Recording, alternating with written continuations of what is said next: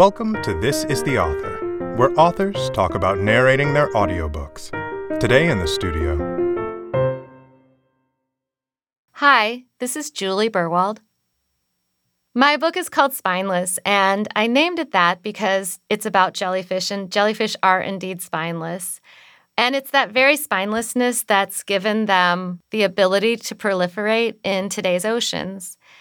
But it's not just about jellyfish. It's also about me growing my spine as a writer, a middle-aged woman in a landlocked Austin, Texas.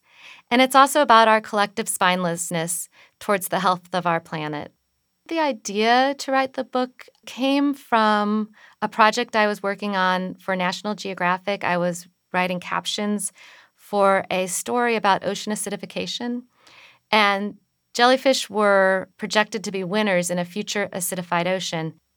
When I looked into the scientific literature, I found the answer was unsettled, but so was almost everything else about jellyfish.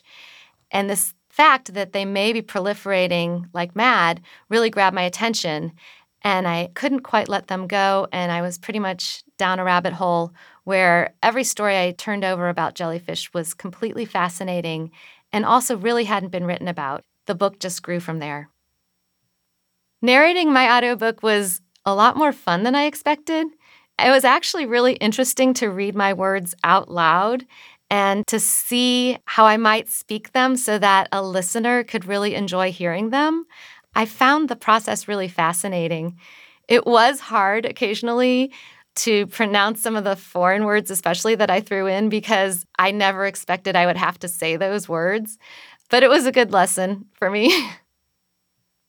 I realized that the name of one of the most common jellyfish in the Mediterranean, I didn't even expect it to be a problem to pronounce, but mauve stinger, I couldn't decide whether it should be mauve stinger or mauve stinger. And I know I've heard that word a million times, but I had trouble deciding whether it was mauve or mauve. I'm excited for listeners to hear my voice telling the story because the story is rather personal. And although there's definitely science woven in, I think having listeners listen to me talking about my experiences as I learned more about jellyfish, as I talked to scientists who knew a lot about jellyfish, and as I sort of questioned what's happening to our planet, I hope that I was able to express to them just how deeply I felt these things and that it comes through in the narration. I was a huge fan of the way that Elizabeth Gilbert narrated Big Magic. I loved the way that she made the story sound very personal and very intimate when you were listening to it. And I think I was holding her voice in my head up as sort of the model I was going for. If I hadn't been able to narrate Spineless myself, I would have been overjoyed if Elizabeth Gilbert would have done it. I have always loved being read aloud to my whole life, and I think it started when I was very little. On Friday nights, I would get to sleep over at my grandparents' house. I'm sure it was so my parents could go out on a date. And my grandfather was an immigrant from Poland, and he had the most amazing voice ever and a very thick Polish accent. And he would sit on the end of the bed where I was going to sleep and tell me stories, a lot of Aesop's fables or sometimes like Bible stories or these funny fables called the Stories of Helm, which I just loved hearing. And I love the way that he intoned the stories. I love the way he ended his sentences in this very long downbeat. I loved hearing the way he rolled his R's. And I also loved the way that the stories turned unexpectedly.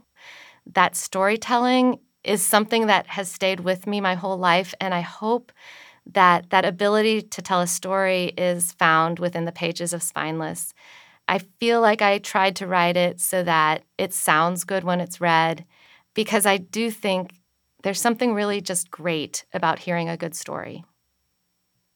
For other authors narrating their own audiobook, my advice is one thing I found really useful was to use an iPad instead of paper because it allowed me to not have to make breaks when I turned the pages.